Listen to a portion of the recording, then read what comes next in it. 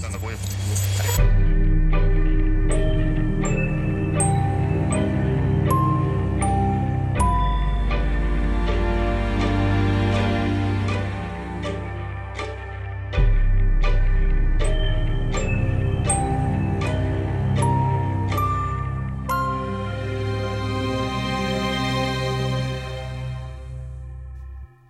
Hello and welcome to Haunted Hometowns, your weekly true crime paranormal podcast.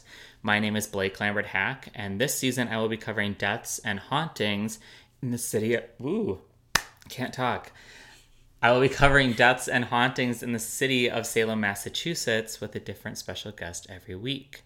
Tonight, I am joined by a musician and wonderful vocalist, someone I've had the pleasure of singing with, Taylor Gaffney. How are you? I'm good. How are you? Good. Up front, how would you describe a ghost? So I always think of ghosts as spirits. Yeah.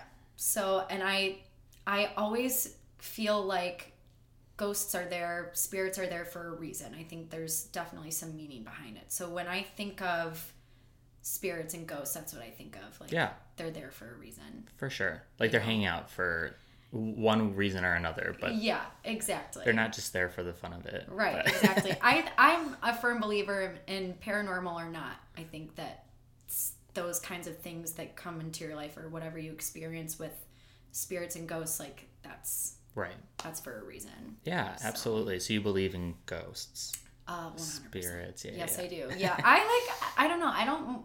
would refer to them as like a spirit more than a ghost, I guess. Well, media... Depending on the... For sure. You know? Well, media has totally like...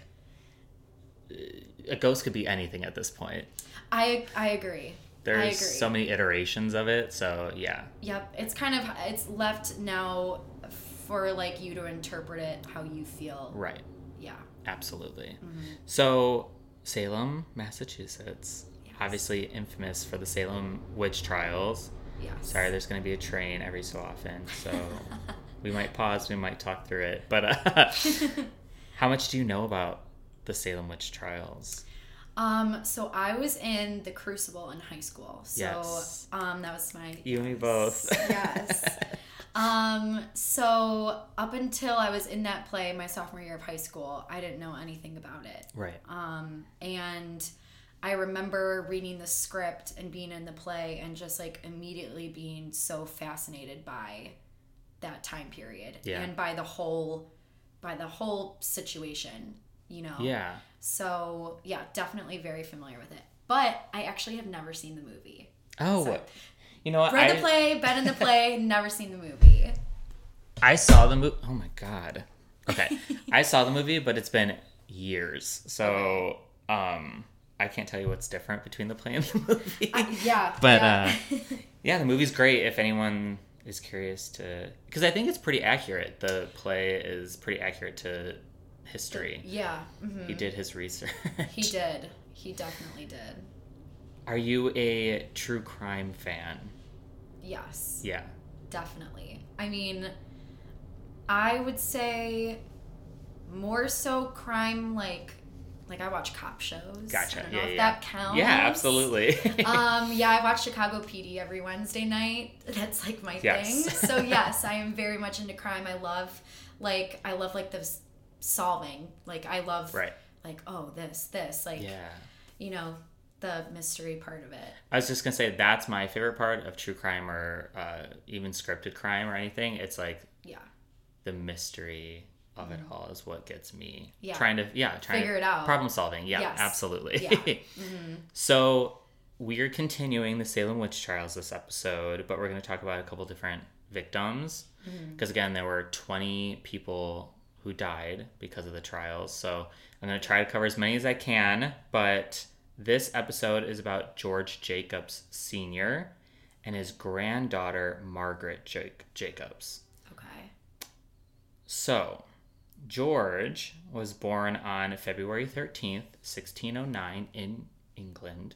Mm-hmm. So he did sail on over, but we don't know too much about his early life because it's like 400 years ago. So there's not a lot of written documentation about his life. Right. up until the Salem witch trials, of course. But eventually he did make his way to America and settled in Salem with his son.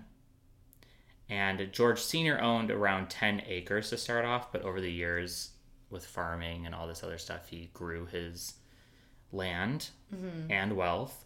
Yeah. And his son, George Jr., married and had 2 children, George III and Margaret. And George Sr. also had a daughter, Anne, who married John Andrew. And George Sr., I'm not sure what happened to his first wife. She probably passed away because it happened a lot in these times. People didn't live super long. But he married his second wife in 1692 at the age of 80. Oh my God. So, work. The fact that he even lived to be that old at that time is insane. Absolutely. Most people didn't live past 40 or something like that. Yeah, 80 is That's you got lucky. Even just surviving the trip across the Atlantic is crazy. Yeah, that's a feat in itself. Yeah. I'm going to be throwing out a lot of names. It might be hard to keep track because a lot of them have similar names. I've already read 3 Georges, so it's going to be that kind of thing. Yeah. Some of them sound familiar to me too.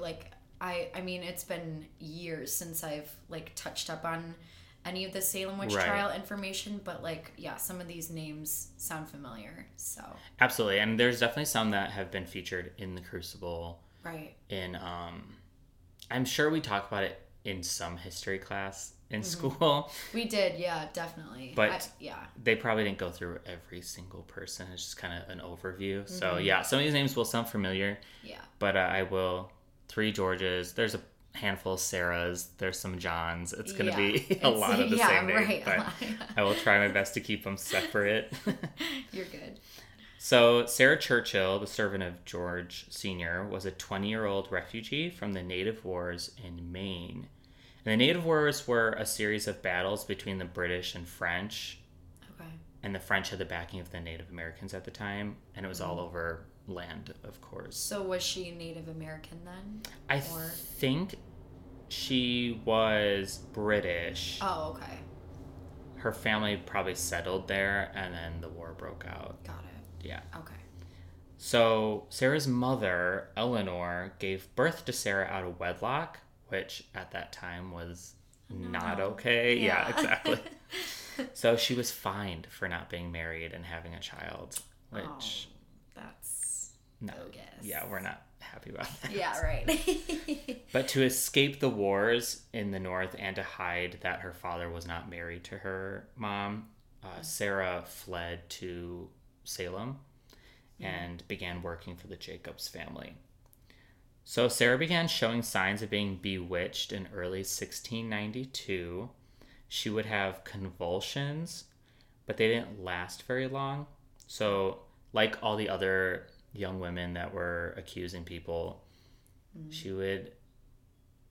I talked in the first episode how there was barking like dogs and fainting and all this other stuff. She showed a lot of those signs as well. But unlike those main accusers... hers didn't last months and months and months and months. It happened, and then she was like, "Oh, I'm fine. I'm good now. I'm not being attacked any longer." Yeah. Right. Many believe though that the affliction she was experiencing vanished because she was beaten by her employer, George Sr. He almost beat her to stop lying, basically. Now we know she's lying, but at the time he was he didn't believe witchcraft was a real thing, of course. So he beat her until she stopped having bewitched signs, I guess you could say. Yeah. I mentioned the Devil's Book last episode, but in Puritan theology, one could only become a witch if they signed the Devil's Book in ink or blood. And that was the only way you could obtain powers, quote unquote, witch powers. You had to sign this book to get... Make it official. Right. Okay. So obviously no such book exists. Right. However, when people testified, they were forced to sign the book or witnessed people sign the book. it was taken as like factual proof that witches were real, even though no one could like produce said book. Yeah, I was gonna say, so they didn't even have the physical book to prove. Okay. Right. Got it. So a lot of like, we use evidence at this time very loosely. It's all like circumstantial and he said, she said type deal, but a lot of the times it was taken as fact. Right.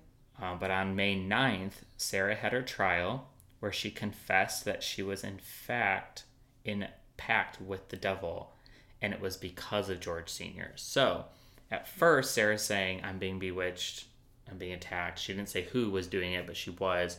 And then the signs went away, and then she was accused of being a witch, so she had to go to trial. Mm-hmm. And so she confessed and was like, I am a witch, and I did sign the book, but it's because my employer forced me to do it.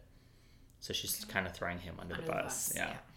Which, if I was just beaten by my employer, I may have probably done the same thing too. Yeah, that would be like one of the things that I would do. Right. If that happened to me.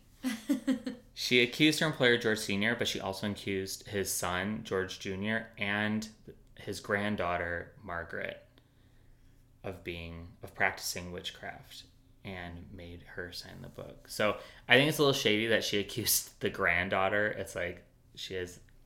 Yeah, like there's really no tie to the granddaughter. Right.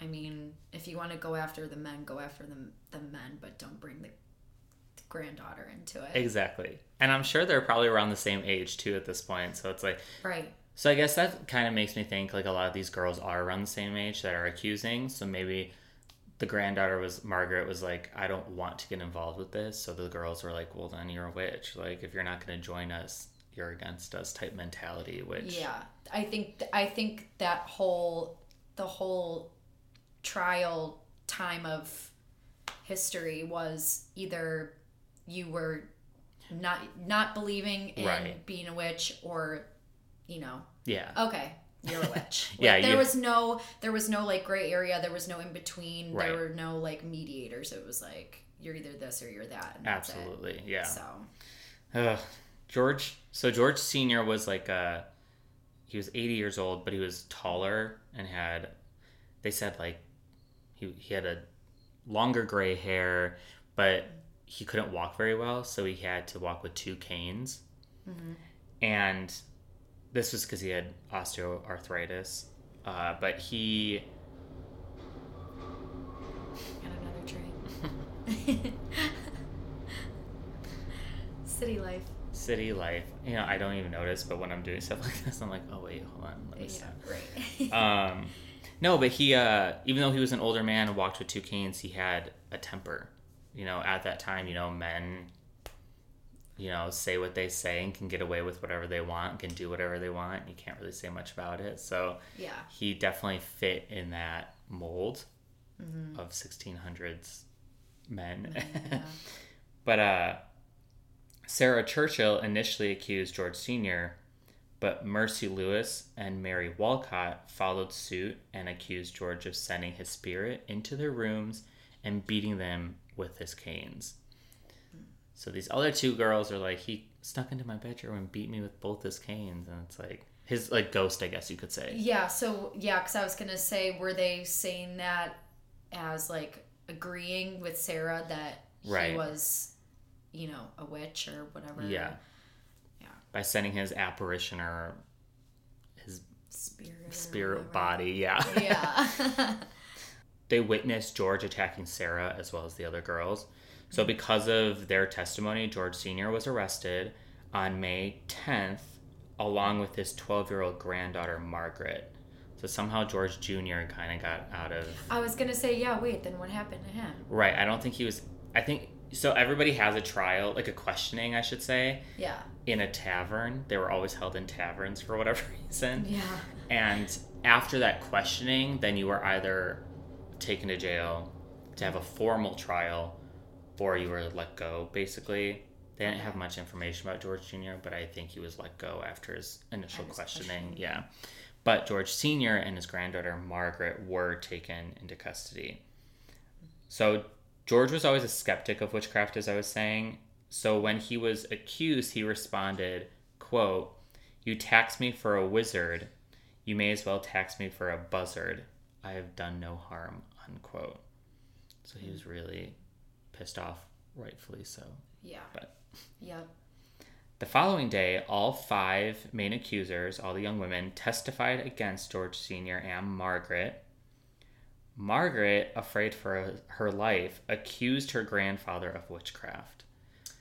So now everybody's throwing Yes. him under the bus. Even his own granddaughter. Yeah. But I'm sure it was kind of a conversation of like, to save yourself, Yeah. I will fall on the sword. Right, because she was still young. Yeah, She's exactly. probably like, this is not how I'm going out, you know. Right. No. I'm not. Right. You're not this taking me down. This is not the end of me. Absolutely not. She also accused Reverend George Burroughs, John Willard, and Alice Parker. And at the end of the interrogations, both Margaret and George Sr. were sent to Salem jail. So, even though Margaret testified against her grandfather, she still said she was a witch because of him, so she still went to jail. Mm-hmm. But a lot of times, if you confessed to being a witch, you weren't hanged. Yeah. You got to live, but you would spend your time in jail. Yeah. Whereas the people who did not confess and continued to say they were innocent, they were the ones hanged. Yeah, which... Right. Yeah. But a lot of the times also, if you're like during questionings, these people would be forced to not only confess, but if you're going to confess, you also have to give up other people that were in cahoots, I guess. Yeah. So people would just like throw out names just to be save their lives. Yeah, save their own. Yeah. Exactly. George Sr.'s official trial began August 19th when Sarah testified once again against her employer. The moment George Sr. heard the guilty verdict, he fell to his knees in disbelief. The dramatics of it all. Like, oh, yes. Of course. Now we think of court, it's like very quiet and hush and everybody has to be very on like best behavior. Yeah. But back then it was very much like the more dramatic, the better. Yeah, I definitely feel like just from what I remember too about being in the play, it was just kind of like everybody was randomly talking, saying what they wanted to say. There wasn't any sort of like formal order in the court. Yeah. They needed Judge Judy back then to get them all in shape. I think they did, yeah. The night before George's trial, his granddaughter, Margaret, pled for the Reverend's forgiveness because, remember, she said the Reverend George Burroughs was also guilty of witch and she felt horrible about it, so she begged for his forgiveness. Mm. He accepted her guilt and shame and prayed for her through the night. And the hangings were scheduled for the same day as the trial. And when the 5 people stood up to hang and looked over the crowds of the many observers who, I guess it was the thing to do. That was the thing. Yeah, that was where people all gathered and hung out, was to watch hangings, which is sick to me. But I get that you guys didn't have a lot to do at that time. Like farming was the only thing that there was. Right. But yeah, I couldn't imagine going to a hanging. Me either. When the 5 people were standing up before their deaths, Reverend George Burroughs began reciting the Lord's Prayer, which created a stir amongst the crowd because witchcraft is thought to be a pact with the devil, and it was believed a witch couldn't recite the Bible. So the fact that he's accused of witchcraft and then was still able to like say the Lord's Prayer, everyone was like, oh my God, maybe he's not a witch. Right. He's still hanged because he was found guilty. Mm-hmm. But I think that was one of those things that started the talk of like, well, maybe this isn't real. Because they had all these not real beliefs about witchcraft. And I feel like the whole thing, when I think about it, is everybody was kind of just like making these rules up as they went. Right. You know what I mean? It just felt like there was no sort of, they don't have evidence. Right. They have no evidence. Yeah. They're believing everything that they hear. There's obviously no, like, it was like either you were a witch or you weren't. Right. And if, there was no gray area. Yeah. So it just kind of felt very, just made up. Absolutely. And it's kind of, it's heartbreaking to think that people would, I don't know, I'm currently watching a season of Survivor, so that's all I'm thinking about is all these people are just like, well, to save myself in this game, I'm going to throw somebody else. Even if I like them and I care about them, I still need to continue to survive. Yeah. So that's kind of how I picture this. But totally. Yeah, George Sr. was hanged with John Willard, John Proctor, Martha Carrier, and Reverend George Burroughs on August 19th. So anytime they had a mass hanging, I guess you could say, a shallow grave was dug near the place where they died at Proctor's Ledge, where the 5 victims were buried. In 1692, the law stated that the sheriff could confiscate personal property of victims to pay for the costs accumulated during the investigation, which is kind of shitty to all the families that, like, this person's hanged, so now the sheriff is going to take all the property to pay for him being in jail, food, things like that, and leave the family with, like, nothing. Literally nothing. Yeah. The sheriff at the time, George Corwin, took George Jacobs' livestock, hay, produce, household goods, and his wife's wedding ring, and left his wife, Mary, destitute, and she relied on kind neighbors to survive. Margaret Jacobs, the granddaughter, became severely ill while in jail and never had to stand trial for witchcraft because she was too sick to stand trial, which ultimately saved her life. Because she remained in jail for 7 months until someone paid for her jail fees. Like, some random kind stranger was like, oh, I'll pay to let her out. That's fine. And so she was able to, like, leave jail. And after George Jacobs' hanging, his family removed his body from the shallow grave and reburied him on their land. Years later, after the land had been sold, the new family found his body the new family who bought his old property found his body by a stone. And so they reburied him in, like, a deeper grave, I think, just so it was more respectable. I was going to say, how was, not to be, like, gross, but how was there any part of him that was left? Right. I think it was just, like, bones and stuff like that. Okay. Yeah. No, you're right. Got it. But years later, as in, like, 1800s, years later, his body was exhumed once again by the city until he could be reburied in, like, a proper graveyard with a proper headstone. Wow. All of that. So finally, in 1992, 300 years after his death, he was finally buried in a homestead called Rebecca Nurse Homestead, where his gravestone reads, quote, "Well, burn me or hang me, I will stand in the truth of Christ," unquote. Wow. So he's finally in a nice resting place. I was going to say, this man had like 5 burials. Exactly. And that's kind of ghost-related stuff. A lot of people claim, like, when you disrupt a grave, ghosts will come back because they're not in a resting place. Yeah. So I think a lot of people, I mean, we'll get into it, but, like, that's a common thing for the Salem witch trials. You know, a lot of these people were either buried in shallow graves without having justice. Yeah. And or they were dug up, reburied, continually, where it's like, can we just, like, leave these people alone? They've been through enough. Right. So last episode, I talked about the 5 main accusers during the Salem witch trials. But this episode, I wanted to discuss the 3 judges, the 3 main judges appointed to the Salem witch trials.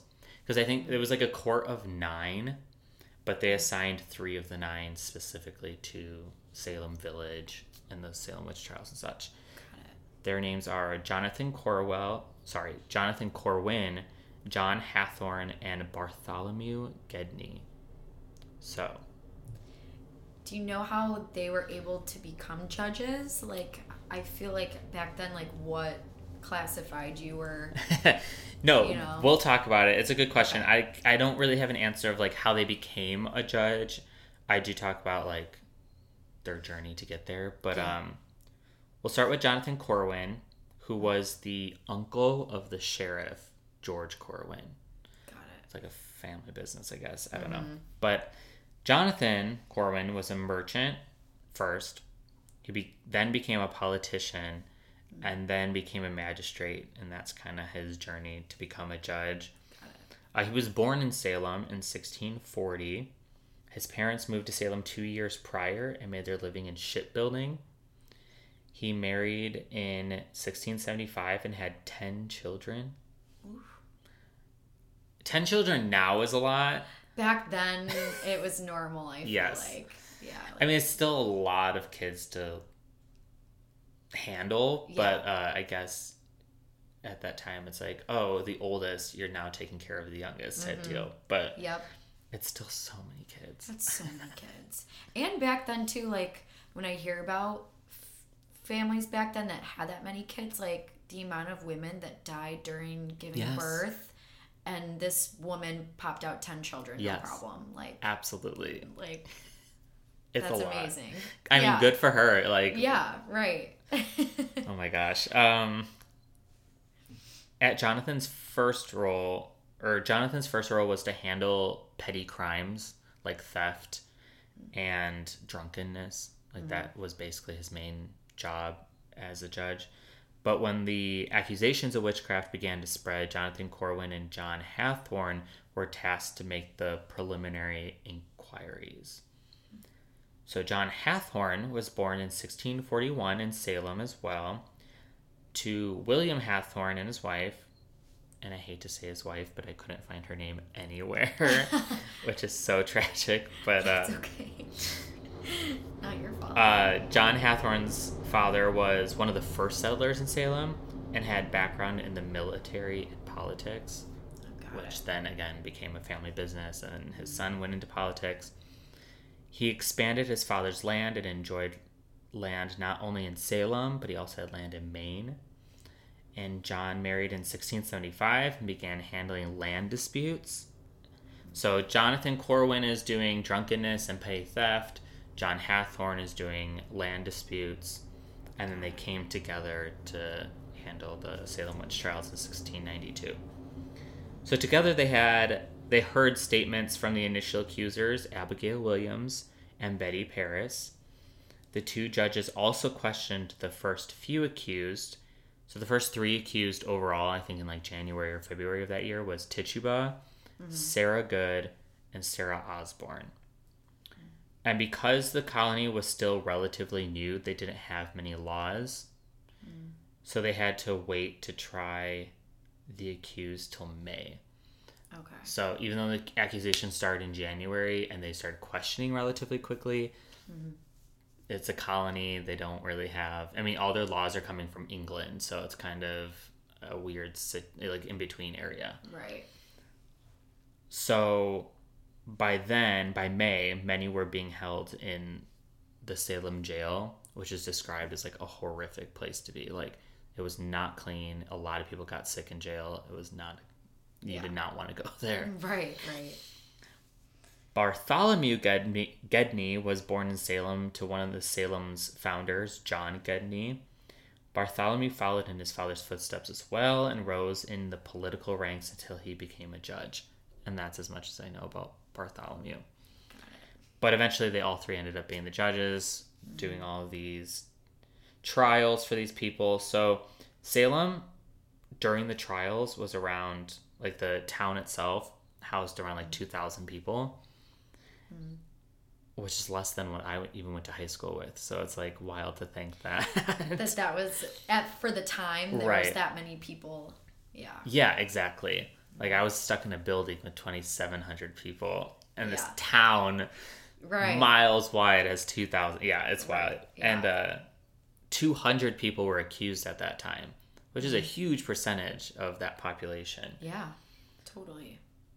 And because of that, each judge personally knew at least one person that was accused of witchcraft.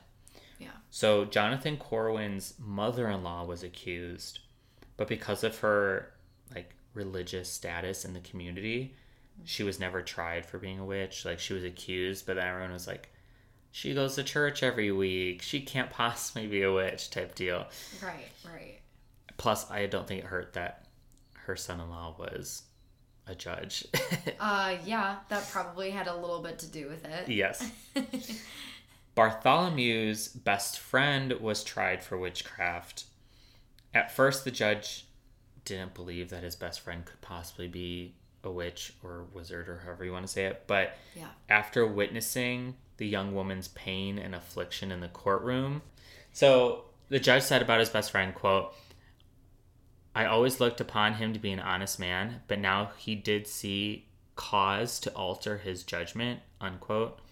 So because this girl's fake afflictions and fake pain, the judge kind of turned down his best friend, which is kind of sad. But even though they knew everybody accused and accusing, they fell into the hysteria of it all. Yeah, which is, I felt like that's what it was. It was more so, like, nothing made sense. It was just literal hysteria and delusion. Yes. I think. And it's doubly hard to think about in the fact that you knew everyone. This is like, everyone knows everybody's secrets, everybody knows everybody's business, everyone is connected in some way, shape, or form. It's like, oh, my brother's girlfriend's mother's aunt is now on trial. You know, like, everyone's connected in some way. Right. So, which makes it even more difficult. Yep. But because of the hysteria, 19 people were hanged and one person was crushed to death. So the trials were suspended in October of 1692 when higher-ups in the court decided to take a deeper look into the mess that was going on. Yeah. Come 1693, the following year, everyone was exonerated of witchcraft. Those who fled were allowed to return home. Those in jail were eventually released, and the victims that died were pardoned. However, none of the accusers suffered any consequences, nor did the judges for their part in the executions. So I think that's the biggest takeaway for me. It's like, great, these people were able to come home and it all kind of died down, and the people that did die, their families got money for it, and their names were, you know... Yeah. Cleared. Yeah. But nobody suffered any consequences. They were all just kind of like, oh, well, that happened. And I feel like, yeah, that sucks, but at the same time, it was like, it consumed everybody in that town. Yeah. So it's like, to then give consequences to everybody who accused, when it was like... True. It was all the he said, she said, like, that just would have been a mess. Like, you're right. Everybody was in on it in some way, and they knew that, I think. Yeah. So, no, you're right. It would have been... If you, flip the coin and start punishing everybody who was, you'd be punishing half the town. Yeah, right. That's the issue, yeah. Yep.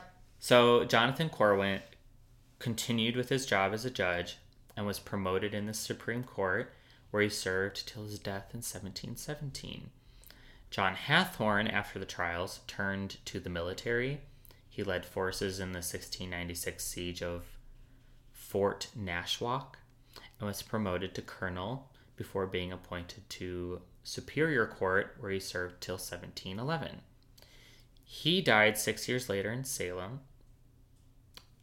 I don't know too much about Bartholomew's life after the trials, but it did seem like he struggled with the whole situation because he didn't continue to be a judge. He kind of left all that behind and passed away 5 years after the trials. So I think he kind of just felt ashamed about everything and disappeared off. Yeah. He maybe left the town and was just like, I'm too sick to stay here. Like, imagine being involved in that and then you are fine. Like, I feel like if you were involved in that, like, in some way, that would screw you up, like, mentally. Oh, I don't absolutely. know. That's just what I think. Maybe that's probably what happened to him. Like, oh, yeah, absolutely. I still think about, even, like, today, if you were to kill someone in self-defense even, that still takes an emotional toll. Oh, absolutely. On you as a person. So to be the person handing out these guilty verdicts or non-guilty verdicts and then coming to find out that, like, it really wasn't real. Yeah. That would be rough for sure. Yeah. So, like I was saying, there were 9 judges overall that handled the witch trials in the Massachusetts Bay Colony. Most believed witchcraft was real. The rest went along with whatever was happening just to kind of save face, save their job, whatever you want to do. Right. But I could only find one man who left the court because he didn't believe in the trials. Like, he was like, this is not real. You guys aren't making any sense. Yeah. So he quit and refused to be a judge any longer. And that was Nathaniel Saltonstall, I think is how you pronounce his name. But he was present for the first trial, which was, I did last episode, Bridget Bishop. He was there for that, but then after they found her guilty, he immediately quit. So it's probably smart on his part. Absolutely. Yeah, he's like, yeah, one and done for me. Yes, this is far too much. I'm retiring. Yeah. So I was listening to a true crime podcast the other day, and they were discussing the notion of, like, today, the notion of you're innocent before you're found. You have to be proven guilty, otherwise you're innocent. And that it's necessary we keep that in mind, because when we believe people are guilty first, like, guilty unless they can prove innocence, we end up with a situation like the Salem witch trials. Yeah, 100%. Like, everyone's like, you're guilty, now prove to me that you're not. Which is impossible, because they didn't even prove that they were guilty. Right, so. They had, like, I mean, I know that there were things that happened during the trials in court when girls were, like, convulsing and all that kind of stuff. But other than that, like, yeah, they didn't have the book. They really had no evidence. And it's like, yeah, obviously there were no cameras back then. It was definitely like a he said, she said kind of thing, which I feel like that's why it spun so out of control and got to, like, that state of hysteria and delusion. For sure. Absolutely. So. Yeah, I think keeping innocent first is so important. Yeah. Because we see that even today when we get people who either are imprisoned even though they didn't do the crime. It's usually because police or lawyers or whatever view this person as guilty first and then try to fit evidence to match the narrative. Right. Yeah. Instead of, oh, they're innocent and we'll try to prove them guilty. Yeah. Yeah. I was recently at the Medieval Torture Museum. I saw that on your Instagram story. I first didn't even know that they were putting in something like that.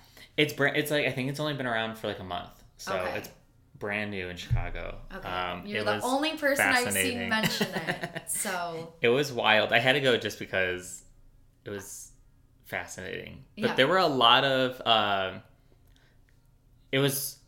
the museum itself has, like, different things from, like, different time periods, different countries, different reasonings behind why they were torturing people, as if there was a good reason behind torturing somebody. Right. But there were a handful of witch ones where it's like, we believe this woman's a witch and we're going to torture her until she says one way or the other, which was like, okay, if you're going to do that, why don't we stick to, like, one torture device? We don't need 10.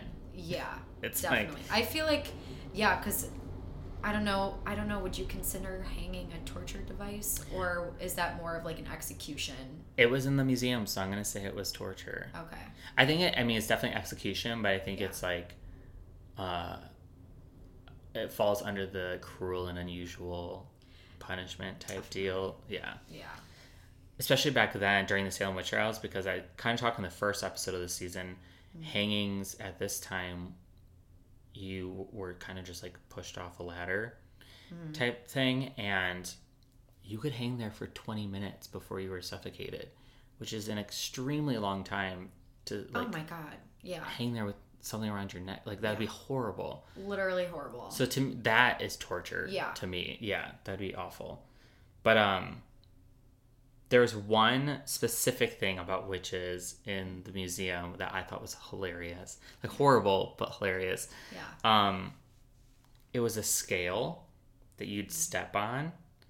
And depending on how much you weighed, it either said you were like an angel, an ogre, witch. There were like different levels of those things. Weight to determine what you were. Yes, exactly. Oh gosh. So if you weighed less than 99 pounds, you were considered a witch.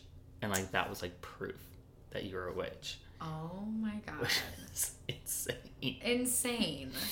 That's like younger people too. Yes. So like you better start feeding your kids a lot of food because it's insane.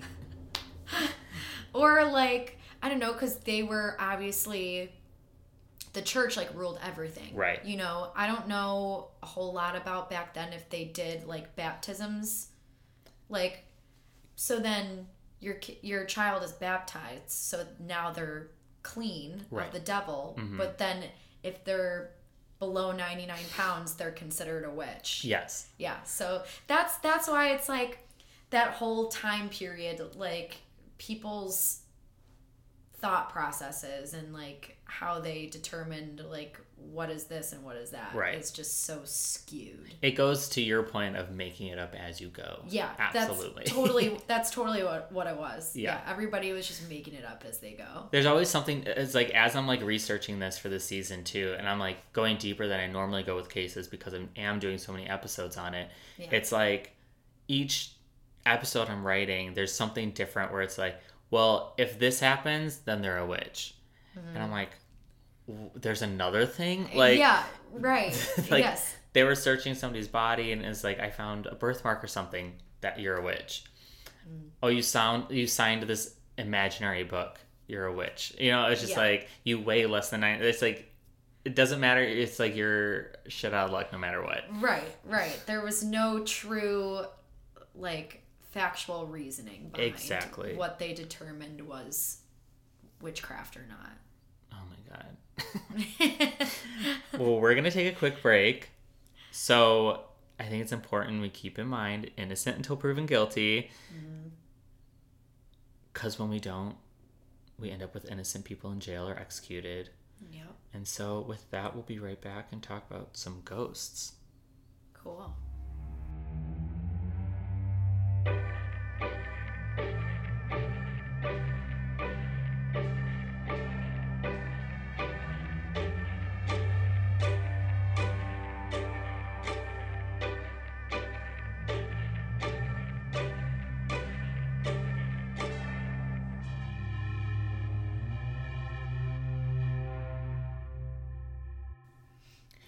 We are back, and are you ready for some ghost stories? Absolutely. Let's go. So, as I mentioned earlier, George Jacobs Sr. was buried on Rebecca Nurse homestead 300 years after his death. Rebecca Nurse was also a victim of the Salem witch trials, but I'm going to cover her story next week. Okay. So, everyone tune in next week to hear about Rebecca Nurse and her 2 sisters. But Rebecca's homestead was around 300 acres during the trials. Today you can tour it, but it's only like 27 acres. There's a meeting house modeled after the original, a dairy barn, several other houses, and then a cemetery, of course. And it was exclusively meant for the Nurse family.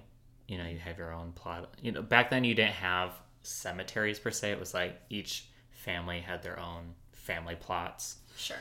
So like the cemetery on the homestead was initially for the Nurse family, who do preside in the cemetery today, so they are buried there. But the Putnams are also buried on that land, and so is George Jacobs Sr. So if you visit the homestead, prepare for cold breezes, which is odd since there isn't AC in 1600s houses. Yeah. And this is like even in the summer when it's like 80 degrees outside. Really? You'll still get like a cold breeze or something if you're wandering through the house. Things like that. Like and then some feel like just a cold breeze. Others get like a blast of cold air, which I think would be like, it's startling. Yeah. Whether it's a ghost or not, either way, it's startling to get either way. I'm probably like gonna get goosebumps. Exactly. Yeah. So many feel they're being watched, even in the off season when the buildings are locked for the winter. And there are like many pictures, and some are convinced you can see faces in the windows and such. And obviously that's to everyone. Like, some people see them, some people don't. But the pictures are creepy, and I can see what people are talking about. So I don't know, it's fun. Check them out. I'll have to. Yeah, I was gonna say I'll look them up. I'll Google them when I get home. If you're near the cemetery, you may find a man in black waiting under the shade of a tree. Visitors have reported seeing a man who works on the homestead in the cemetery, but as they approach the cemetery, the man vanishes. And visitors they've like even asked the people working at the gift shop if anyone was on the estate working. Yeah. And of course, the gift shop people are like, no, I'm the only person here today. So that's always a little mysterious. Mysterious for sure. And this isn't the only place people have felt like they were being watched. The cemetery, the houses, it's always like, it's like the woods, basically. It's like, it's surrounded by trees and stuff, so they're always feeling like they're being watched from someone standing in the woods, like the outskirts of the woods. Mm-hmm. But it seems as if George Sr.'s spirit follows his remains. There were hauntings on his estate when he was buried there, as well as Proctor's Ledge, where he was initially buried in that shallow grave. So no matter where his body goes, there seems to be some kind of paranormal stuff going on. Yes. And there were claims he'd hang out by the river as well. So maybe it's him. I mean, this is, again, over 300 years ago, so it could be George Sr. It could be a different ghost of someone who died in the area. Who's to say? But there seems to be, some kind of paranormal activity going on. Wherever he's been buried? Yes. Yeah. Exactly. Okay. Many paranormal investigators believe spirits linger because they have unfinished business or because their remains have been disturbed, like we were saying. Mm-hmm. But both would be the case for George Jacobs Sr., since no one went to jail for his murder and his remains have been exhumed twice. And it's been like a whole thing. So he's like double the checklist for why you would haunt a place. Right. Checks all the boxes. Yes. Yeah. Even Broad Street Cemetery, where Judge Jonathan Corwin and his nephew Sheriff George Corwin are buried, even that cemetery has ghost activity. You can find orbs of light, shadows, and apparitions of the Corwins. So people have seen people wandering in the cemetery and they're like, that looks like the judge, that looks like the sheriff type thing. Yeah.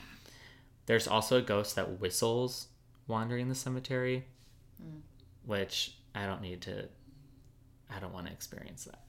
No, me either. Seeing is one thing. I feel like if I was to experience anything like that, I'd rather see it than hear it. That's fair, because if I see it, I see it. But if I hear it, I don't know where it is. Yes. And that's creepier to me than just seeing where it is. The unknown is always creepier, for sure. So I am with you on that. Especially like ominous whistling. Like I don't know if it's a specific tune or just whistling here and there, but either way, no. I think, like if you're in a cemetery and you hear random whistling, I'd be like, I'm getting out of here. Yeah, who's here with me? Yep. So I think it's funny because like a lot of times we don't think of ghosts as like making, like you might hear whispers and stuff like that, but to like almost sing a song or like, because you have to, I don't know, it's weird. I've never heard of that as like a ghost whispering or a ghost whistling. That seems I have the only things that I've really heard of are mainly like seeing it, right? Not so much hearing it. Gotcha. You know what I mean? Yeah. So that's very eerie. Yeah. So that's the Corwins. Judge John Hathorne is buried in Burying Point Cemetery.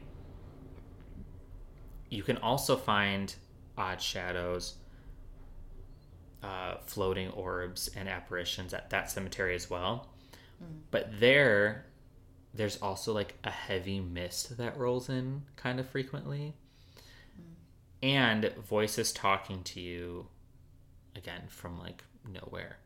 Yeah. So a popular apparition in the Burying Point Cemetery is a woman in a powder blue dress, and she carries like a picnic basket and is accompanied with a little boy, like a young boy who follows her around in the cemetery. There's also a lady in white that wanders the grounds, thought to be the wife of Giles Corey, Mary, because she was also buried in Burying Point Cemetery. And many have also watched a man in a suit and tie rise out of the ground in front of in front of a tombstone. Yeah. So he's like half in, half out of the ground. Oof. So those are some of the like most common or famous ghosts in each cemetery that is going on in Salem. Again, you can definitely find some of these like odd photos on the internet. Yeah. Of these cemeteries and of the homestead, Rebecca Nurse's homestead. And of course it's like hard to believe now because Photoshop is a thing. So it's like Right. I feel like that's kind of tough with the stuff that you see on the internet now too, because people can create that in any way that they want. Right, absolutely. You know? But some of the photos did pique my interest, so I don't know. I'm gonna check it out. Yeah. I'm gonna check it out. I'm into it now. So have you ever had any of your own paranormal experiences? Honestly, I only have one. And so I grew up in St. Charles. Mm-hmm. And in downtown St. Charles, there is Hotel Baker. And yes. Hotel Baker, I'm sure you've heard this, yes. It's said to be haunted. And I've actually never been in the hotel, but I've heard stories about it. Yeah. So it's gorgeous, very like quaint hotel. Right on the river. Right on the river. It looks like it's an old hotel that kind of looks like a Tower of Terror, kind of a little bit. It definitely has that vibe. Yeah. It definitely has like the kind of haunted hotel you see in a movie. Yes. Like it really does. Yeah. But it is gorgeous. And so one of my high school friends, her mom worked in Hotel Baker. Oh, okay. And so she had like the keys and stuff to like certain rooms or whatever. Right. And I think so we were friends at the time. We don't talk anymore, but she was very like into ghosts and like really believed that was like a thing. And I would say at the time, like I kind of felt like they were real, but I wasn't like obsessed with it like she was. Right.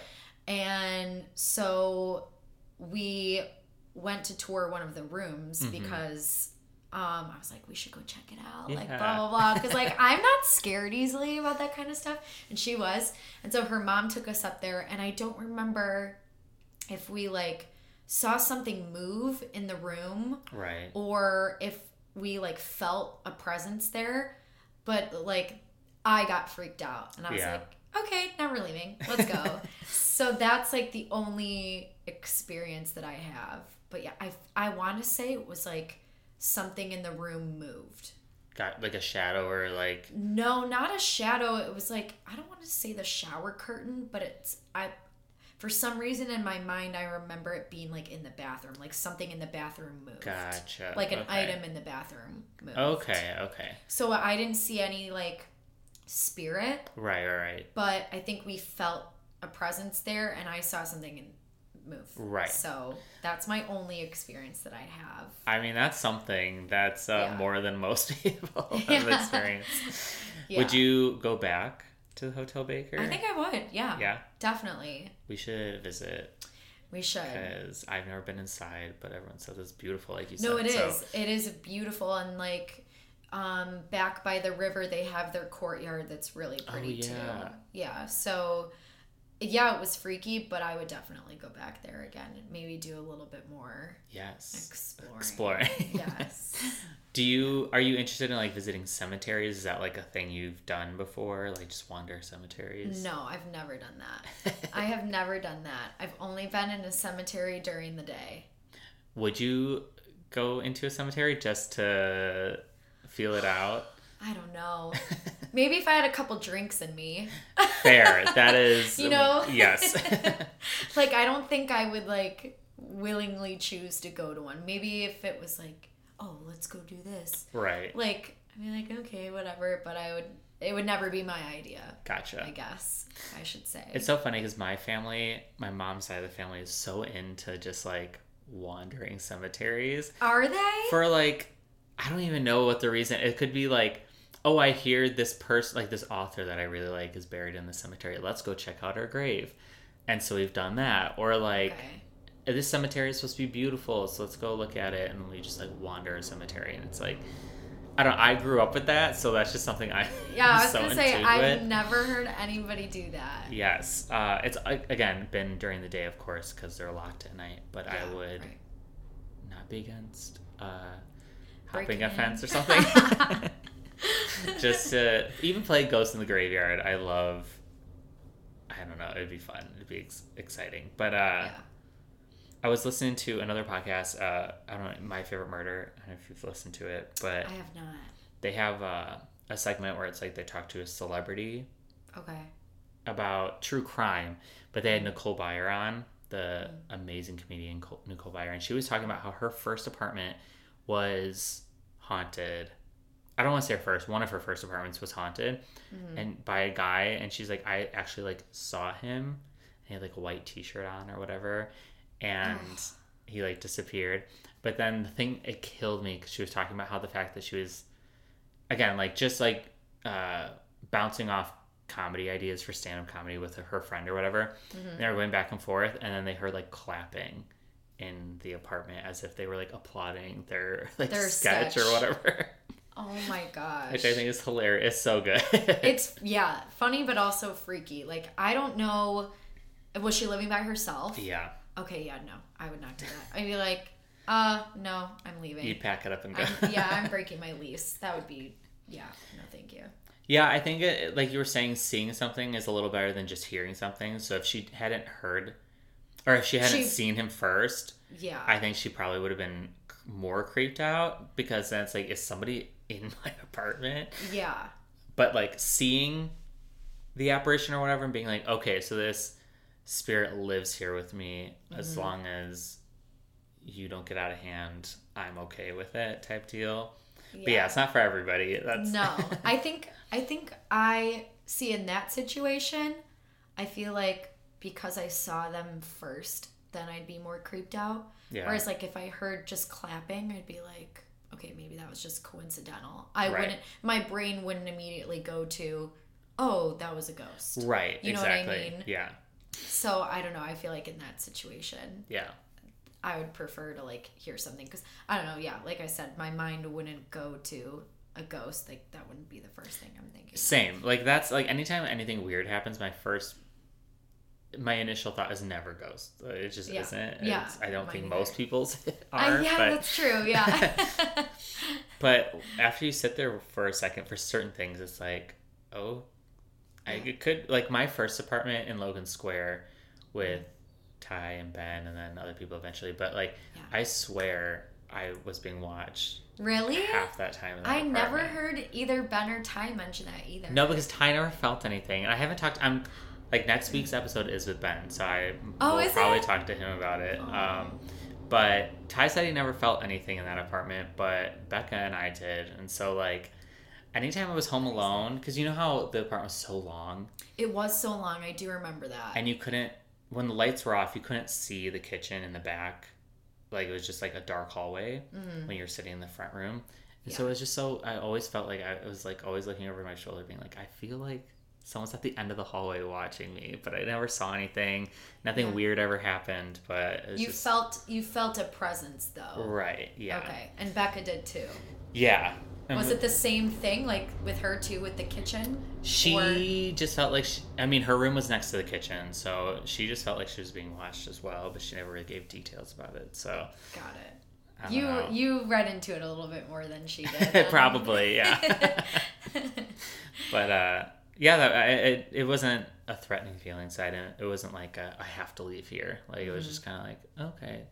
Yeah. I'm aware of something that's not sitting. And it wasn't every time, it was like only every so often I'd be like, this is a little weird, but okay. Would any of the times that you felt that be like around the same time of the day, or? Yeah, actually, now that you say that, I was usually home alone. Okay. I was either by myself or someone was home with me, but they were like in their room or something. And it was always like at night. Okay. I was just watching TV before bed or something like that. So yeah, you're right. Yeah, because I was gonna say that's interesting too. If it was like always at the same time. Yeah. Like if it was just at random moments, that would have been. I would have felt like I wonder what the reasoning behind those different moments is. But if it was like at the same time every time that you felt that. Yeah. Then. And it's weird for me because, like you were saying, I don't get freaked out easily either. Like, I only like scary movies when they can scare me. So it takes a lot to get me to a point of being creeped out. And so normally I would chalk that up to being like, okay, well, it's late at night. It's dark. I can't see very far. I'm by myself. Stereotypical things. Yeah. But because that happens all the time and I don't feel like I'm being watched all the time. Yeah. It's that's I think what stood out to me. It's like this is an odd occurrence. Right. But right. Yeah, I don't know. We'll have to look up those photos about the homestead and cemeteries and stuff, and then maybe we'll have to do our own ghost exploring. In a cemetery. Yeah. Yeah, it's freaky too, like I don't know, knock on wood for me, but I've never felt any sort of like ghost or spirit or paranormal presence in any of the places that I've lived. That's good. And I feel like I would probably be freaked out more, or like stuff would freak me out more if I was to ever experience that. Like I would definitely be aware of it more than I am now. You know? Well, I think especially for living purposes, it's like I live here. I can't escape this place. Right. Whereas when you're visiting a haunted house, a hotel, cemetery, whatever, you can leave. Yeah. If you're creeped out or something's not sitting with you, you can leave and you don't ever have to experience it again. Right. But when it's with you all the time, every day, type of deal, it definitely is an extra layer. Yep. Mm-hmm. But, well, thank you so much for being here, Taylor. Thank you for having me. Absolutely. You can follow Haunted Hometowns on social media for photos related to each episode, guest information, and upcoming news. If you'd like your ghost stories read on the podcast, email me at hauntedhometownspodcast@gmail.com. Could be anything from stumbling upon a ghost eating metal piping to all your liquor disappearing from your bar. Let me know. And don't forget to subscribe, rate, and share the podcast. And if you like what you hear, you can follow Haunted Hometowns on Patreon now, where you can find exclusive content and such. And Taylor, where can they find you and what you're up to? I have an Instagram. Yes. I would say that's probably the platform that I use the most. For sure. So my handle is TGAF, so that's TEEGAFF. Perfect. And hopefully you'll post upcoming gigs or whatever. And absolutely, I always do. Come see you sing and perform. So everyone tune in next week for more Salem witch trials, because everyone loves a ghost story and a witch story at this point. Yes.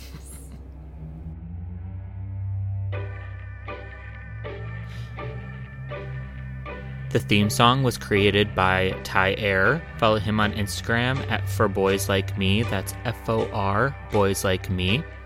The artwork is by Pepe Munoz. Follow him on Instagram at p.e.p.e.munoz, MUNOZ. I got my information from Wikipedia, Salem Witch Museum, Thought Co., Wicked Salem by Sam Baltrusis, and Haunted Journal.